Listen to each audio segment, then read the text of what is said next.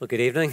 You'll be thankful that it's only Amy and Beth who are going to be doing tonight's singing for you. The title for the message this evening is David's Return, and it's found in 2 Samuel chapter 19 and a few verses of chapter 20. But before we look at these chapters, I want us to take a step back and consider the initial period of David's rule. David was the most famous king in the history of Israel, a man of courage, victorious in battle, a powerful man.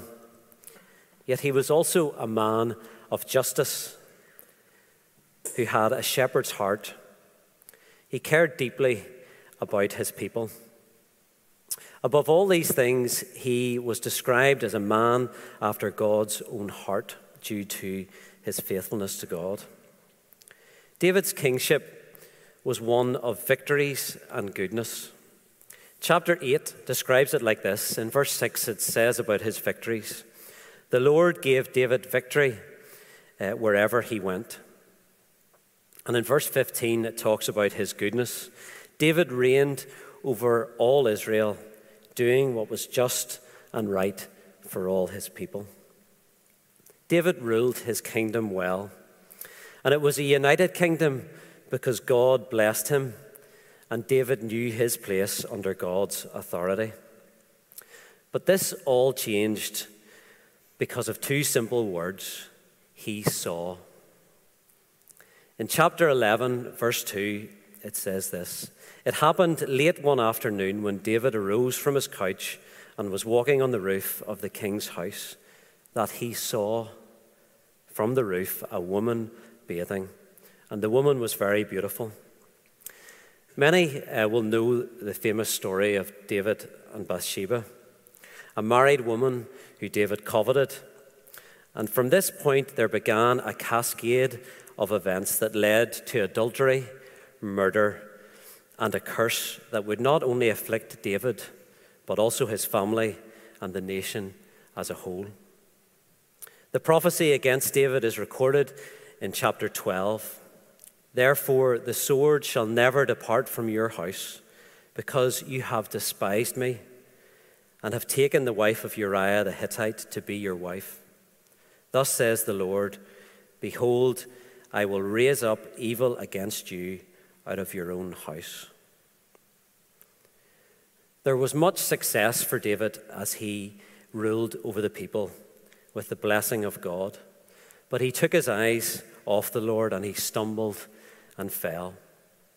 He despised God's law. He despised God's authority on his life, and the consequences were huge. We find that David became passive and didn't deal with various family situations. His son Absalom rose against him, taking his place on the throne, and David ran away. Ultimately, David would witness the murder of his three sons. And David was far away from God, as James reminded us last week. And this is a warning to us all as we start, that we walk each day by the grace of God. The man who was after God's own heart turned and despised his God. And when we are tempted to do things in our own strength, it can be so easy to fall. It may be something so subtle that it appears harmless, but the consequences of sin and the ripple effect can be dramatic. The victories and goodness can quickly disappear when we become captivated by the beauties the world has to offer. So let's keep on walking well under the authority and the blessing of God. Let's turn to our passage, 2 Samuel 19.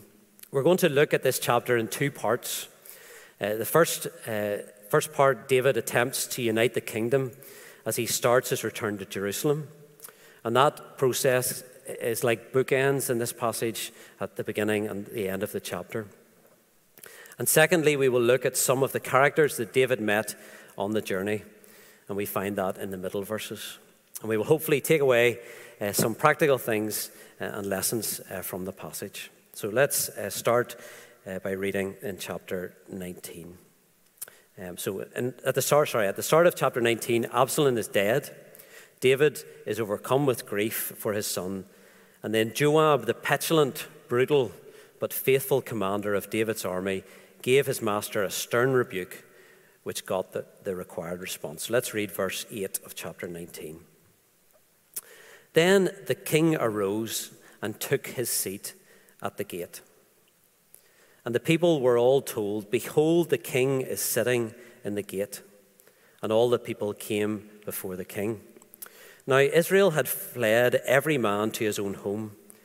And all the people were arguing throughout all the tribes of Israel, saying, "The king delivered us from the hand of our enemies and saved us from the hand of the Philistines. And now he has fled out of the land from Absalom. But Absalom, whom we appointed over us, is dead in battle.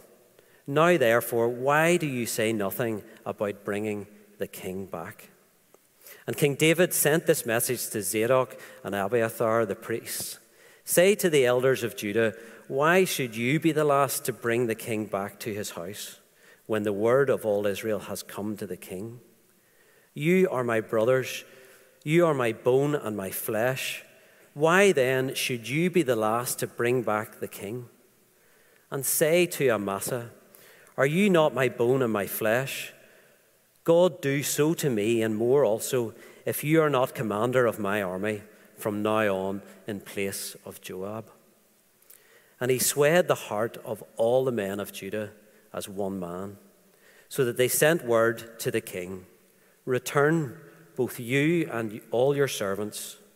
So the king came back to the Jordan, and Judah came to Gilgal to meet the king and to bring the king over the Jordan. If you just keep your Bibles open at that passage. 2022 was a year of political turmoil in the United Kingdom. Boris Johnson was ousted, Liz Truss was in for 45 days, and then the big question arose, will Boris bounce back to number 10? Would we see his tousled hair back at the door of prime ministerial power? In verse 8, the king arose and took his seat in the gate. The city gate in biblical times wasn't just a passageway through the defensive wall. It was a place where business was done, where kings judged and where prophets cried out. King David is back at the gate. He is back in business. And he's back behaving like a king should. But all is not well in his kingdom. Israel, the northern tribes, were arguing and trying to decide whether to return to David. They had been under his authority before. Then they were under Absalom, who's now dead. What should they do? There is division in Israel. On top of this, Judah, David's own tribe in the south, had said nothing. Many of them had turned away from David to Absalom, so he has a lot of work to do with them. He sends 2 envoys to motivate Judah to action, and his appeal to Judah is on 3 levels. He appeals, first of all, to their pride. They were in second place to Israel at this moment in showing their support for David. He also appeals to their relationship. They were from the same bone and flesh as David. We read that twice in our verses. And he appealed to their unnecessary anxieties. They had rebelled against David. So how would he treat them now if they reversed their decision? His appointment of the rebel Amasa as commander of the army would surely reassure them that they didn't need to fear retribution. And just a side note, the previous commander, Joab, who was Amasa's cousin, wasn't too pleased with this decision to make Amasa the new commander. And he gets his own back if you read in chapter 20. He took Amasa by the beard with his right hand. That was a friendly cultural greeting. And he uses his left hand to sink his sword into Amasa's stomach. It says, spilling his entrails to the ground in one single blow.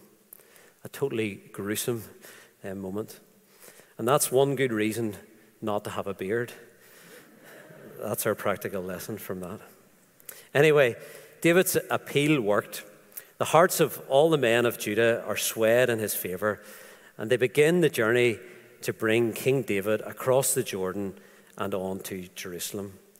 But the divisions in the country aren't fixed. So if you drop down to the second part of verse 40, this is where the journey to Jerusalem continues. So the second half of verse 40. All the people of Judah and also half the people of Israel, note that, half the people of Israel, brought the king on his way. Then all the men of Israel came to the king and said to the king, "Why have our brothers, the men of Judah, stolen you away and brought the king and his household over the Jordan, and all David's men with him?" All the men of Judah answered the men of Israel, "Because the king is our close relative. Why then are you angry over this matter? Have we eaten at all at the king's expense, or has he given us any gift?" And the men of Israel answered the men of Judah, "We have 10 shares in the king. And in David also we have more than you. Why then did you despise us? Were we not the first to speak of bringing back our king?" But the words of the men of Judah were fiercer than the words of the men of Israel. Chapter 20. Now there happened to be there a worthless man whose name was Sheba, the son of Bichri, a Benjamite. And he blew the trumpet and said, "We have no portion in David, and we have no inheritance in the son of Jesse. Every man to his tents, O Israel." So all the men of Israel withdrew from David and followed Sheba, the son of Bichri, but the men of Judah followed their king steadfastly from the Jordan to Jerusalem. And David came to his house at Jerusalem. If you remember back to chapter 8, at that stage, David commanded the support of all the people. Now he has the support of the people of Judah again, but only half of the people of Israel. What's more, a massive argument has broken out amongst the people about who deserves more recognition by the king.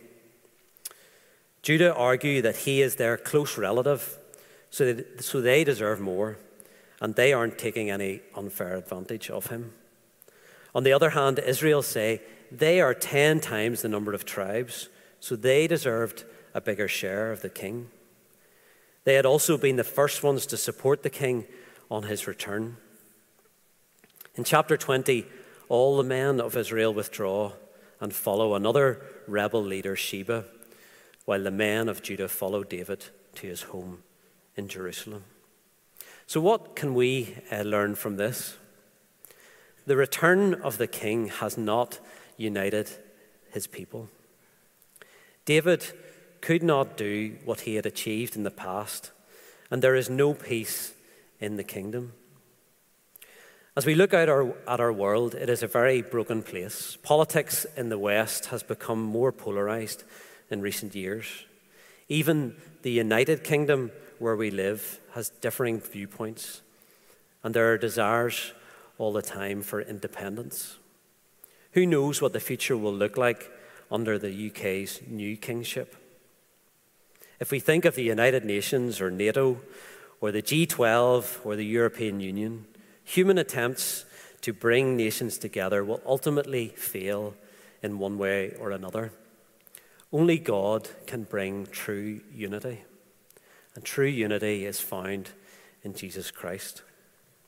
The Bible teaches that we all have one thing that unites us, one thing that we have in common. We are all sinners and have fallen short of God's standard. But God loves you and me so much that he sent Jesus to this world. And through Jesus' death on the cross, the price for our sins has been paid. Jesus has won the victory over sin and death. Therefore, forgiveness and freedom are offered to everyone who will accept it. If we are followers of Jesus, this is how Paul describes our unity in Galatians chapter 3:28. There is neither Jew nor Greek. There is neither slave nor free. There's no male and female, for you are all one in Jesus Christ. Our unity can only be found in Christ. Within the church, our unity is certainly not perfect. Human nature and our own sinful ways mean that there will be tension and challenges.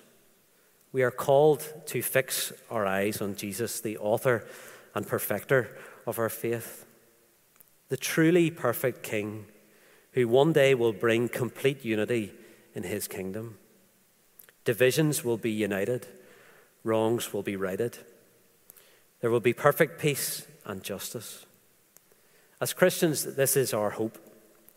While we wait, Jesus continues to build his church on earth. He is at work, and it's only by his grace that the church is sustained. True unity is only found in Jesus Christ. Now let's go back in the passage to chapter 19, verse 16, and we're going to read about some of the characters that David met on his journey. The first one is the heckler. Heckling can occur in many situations. Politicians are regularly told some home truths. Sports referees are lambasted by angry fans. Activists interrupt meetings, and comedians are challenged in the middle of their performance.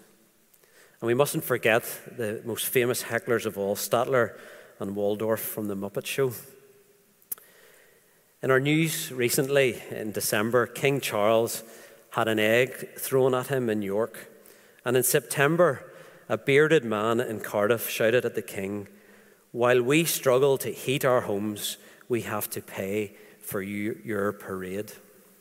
Another bearded man causing problems. And if you look at verse 16, we find a man called Shimei. We've met this man before in chapter 16. The time when David was fleeing from Jerusalem, Shimei came to David, cursed at him continuously, and threw stones at him. Now, this wasn't minor heckling. It was sustained abuse hurled at David. So let's see what he does, what the heckler does in chapter 19 and verse 16. And Shimei, the son of Gera, the Benjamite from Bahurim, hurried to come down with the men of Judah to meet King David.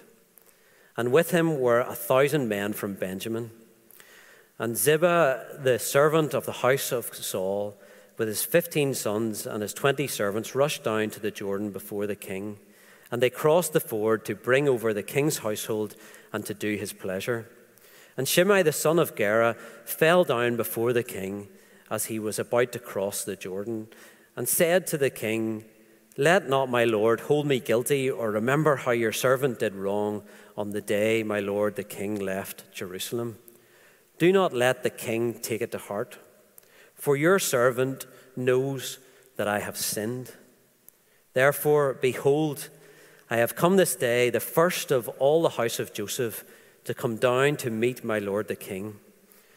Abishai, the son of Zeruiah, answered, "Shall not Shimei be put to death for this, because he cursed the Lord's anointed?" But David said, "What have I to do with you, you sons of Zeruiah, that you should this day be as an adversary to me? Shall anyone be put to death in Israel this day? For do I not know that I am this day king over Israel?" And the king said to Shimei, "You shall not die."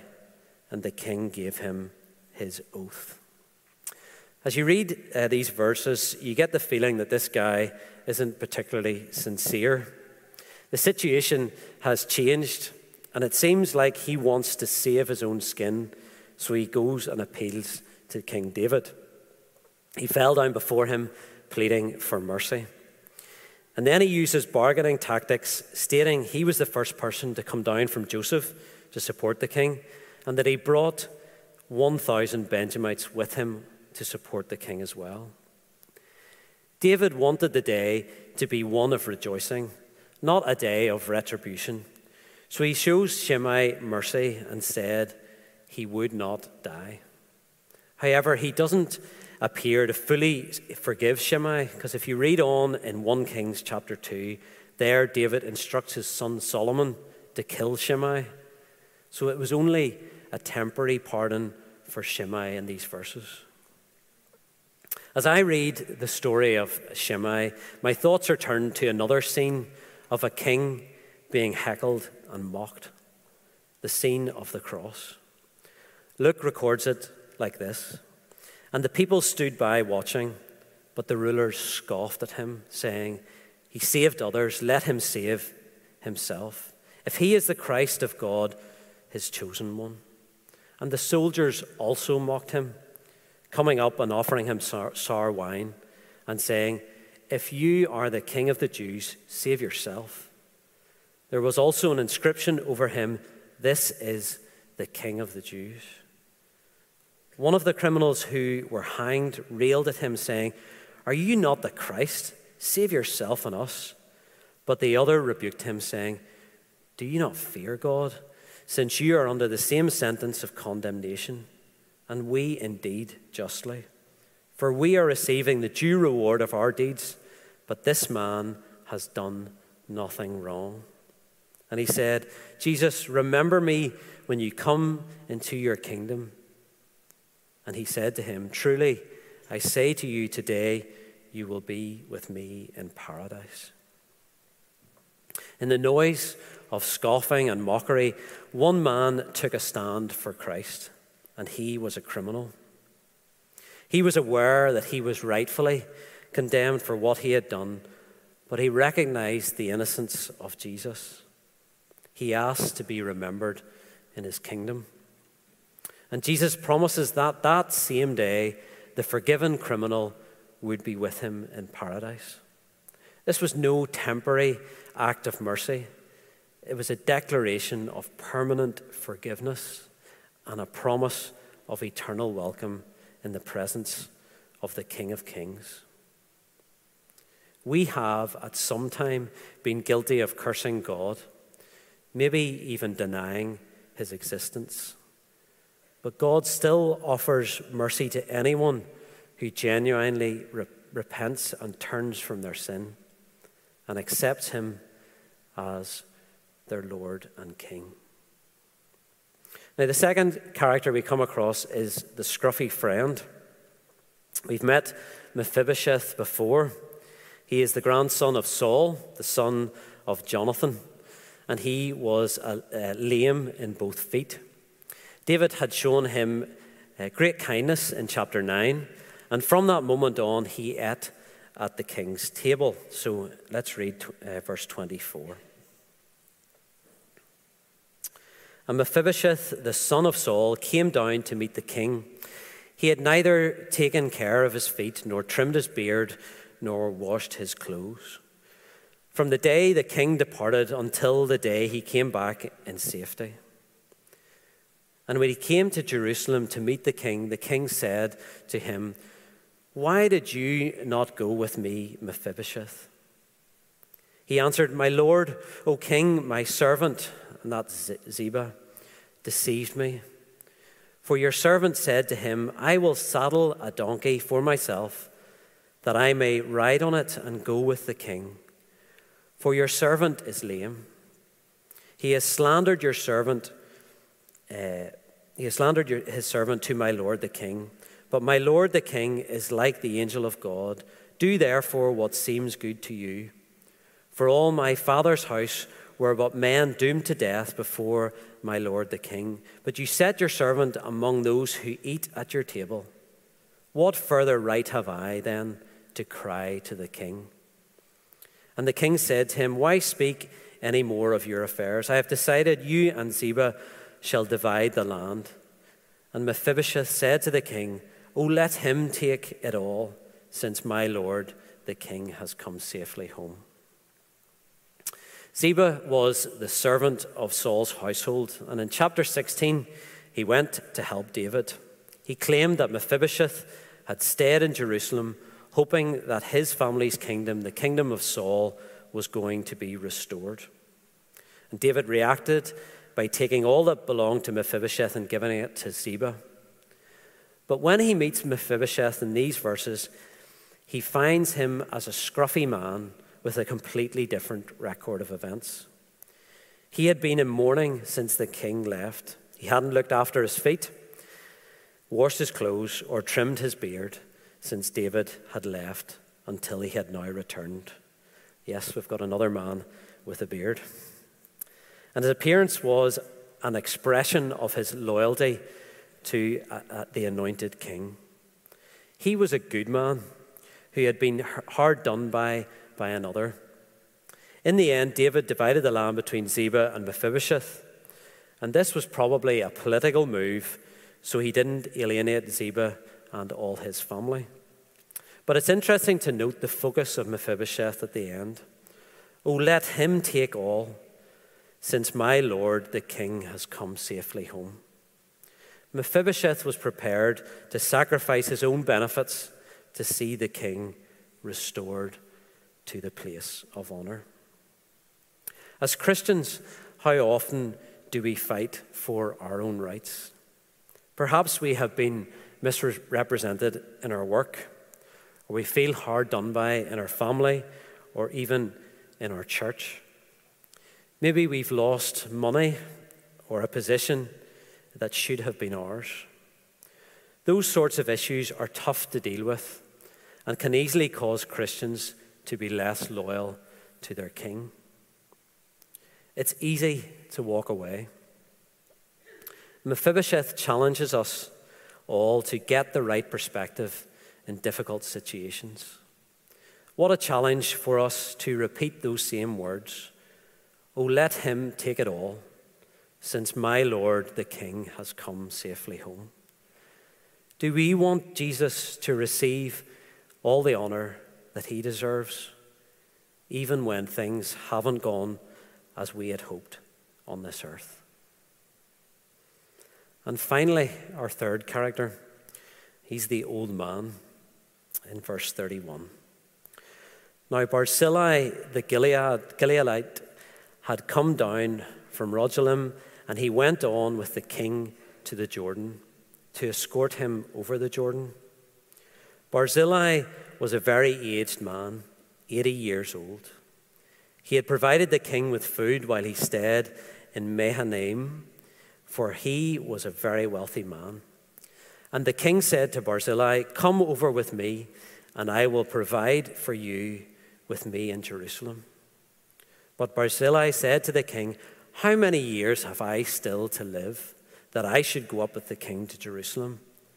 I am this day 80 years old. Can I discern what is pleasant and what is not? Can your servant taste what he eats and what he drinks? Can I still listen to the voice of singing men and singing women? Why then should your servant be an added burden to my lord the king? Your servant will go a little way over the Jordan with the king. Why should the king repay me with such a reward? Please let your servant return, that I may die in my own city near the grave of my father and my mother. But here is your servant," and some versions add, "my son, your servant, my son, Chimham. Let him go over with my lord the king, and do for him whatever seems good to you." And the king answered, "Chimham shall go over with me, and I will do for him whatever seems good to you. And all that you desire of me, I will do for you." It isn't nice when you realize you're getting older. I had that experience recently. Years ago, I played a bit of five-a-side football. I was never good at it, but I enjoyed it. And a couple of times a year, we would have a bigger crescent match, and some of the older guys would turn up to play.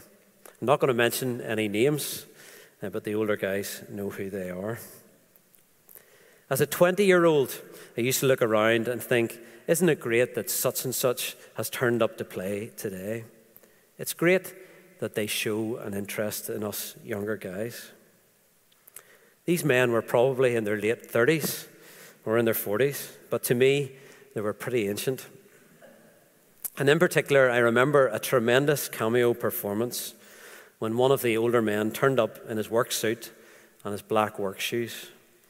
Removing only his jacket, he proceeded to throw himself around as a goalkeeper and stop every shot that came at him. It was a legendary performance.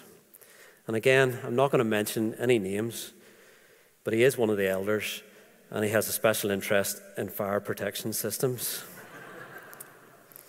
Now, there's still a crowd of guys from Crescent and their friends who meet up to play football every Monday night throughout the year. It's a good wee group, and every New Year's Day, they let a few of the old boys turn up for their match. So this year, I was there along with the 4 other 40-year-olds, or 40 plus, and it suddenly dawned on me that the young guys now look at me as one of the old men. They applaud when you make a tackle. They cheer when a pass is completed, and they're absolutely astonished if you managed anything that could be loosely described as skill. It was a reminder that I'm getting older, and the cramped muscles and the inability to walk properly for the next few days just reinforced things to me. And Barzillai was a very old man. He was 80 years of age. My apologies to anyone who's 80 tonight, but that's what it says in the text.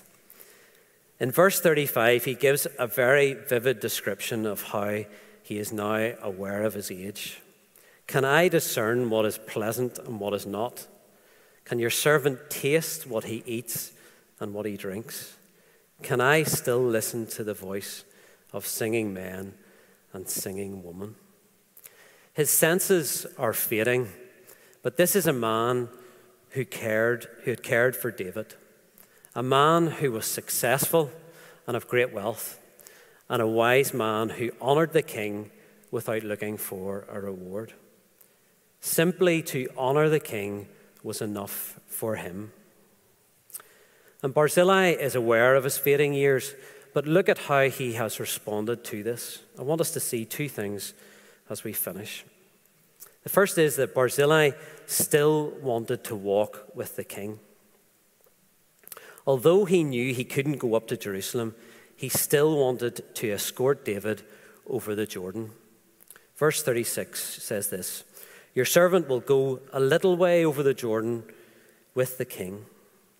In the past, Barzillai probably would have gone the whole way up to Jerusalem. He would have been at the center of all that was going on. Now he isn't able, but he decides to serve how he can, without becoming bitter or cynical. He was there to honor and walk alongside the king. And I'm very thankful for our older members in this church, who despite life's challenges and disappointments, seek to walk well with their King, Jesus. Men and women who serve with joy, who inspire us, who pray fervently for this place from their homes, who have learnt how to join us online from their iPads, something they never imagined they could do. Men and women who turn up every Sunday and Thursday night, not for a reward, but simply in thankfulness to their King. And the second thing to note here is that Barzillai's focus was also on the next generation. In verse 37, we meet his son, Chimham. Let him go over with my lord the king and do for him whatever seems good to you. As a church and as individuals, we all have an obligation to bring on the next generation in service for the king. We do this by providing opportunities, equipping younger people, trusting them to use their talents, allowing them to make mistakes, and being prepared to step aside whilst cheering them on. It was painful for Barzillai to let Chimham go. I'm sure he did a lot of things for his aging father, but the old man knew that even though it was difficult, it was the right thing to do. And it was also a joy for him to watch his son serving well. he let him go on with the king. He went home, and no doubt he lifted up the king and Chimham, his son, regularly in his prayers. Years ago, I was walking along this aisle over here on a Sunday, and an elderly lady called Doreen McCartney, who's now at home with her king, pulled me aside and she said, "Tony, I pray for you every day." It blew my mind that someone would have that level of interest in me. There are people in this room and online who bring each of us to the King in their prayers every day, and we owe them a very big thank you. And we need to follow their example and keep inspiring the future generations to walk well with the King of Kings. So that is the return of the king from chapter 19. David returned, but there was no peace in his kingdom. He met a semi-repentant heckler, a scruffy, loyal friend, and a faithful old man on his journey to Jerusalem. And my prayer is that we will have been challenged from God's word tonight to look to Jesus, the only one who can bring true unity, that we will all have the permanent forgiveness that Jesus offers us, that we will be focused on making sure that he receives the honor he deserves as our King, and that we will walk well with him while seeking to inspire the next generation. Let's pray. Father, we thank you for your word this evening. We thank you for this image of David returning as king to Jerusalem and the people that he met on his journey, Lord. I pray that we will look at these character pictures, Lord, and take away challenges for our own lives, to seek to honor you, to seek to serve you well, to seek to pass the baton on to the next generation, Lord. We thank you for the Lord Jesus. We thank you that he went to the cross for us, and we thank you that he died to pay the punishment for our sins, Lord. We pray that you would help us as we go into this week ahead, Lord, to serve you well, for we ask it in Jesus' name. Amen.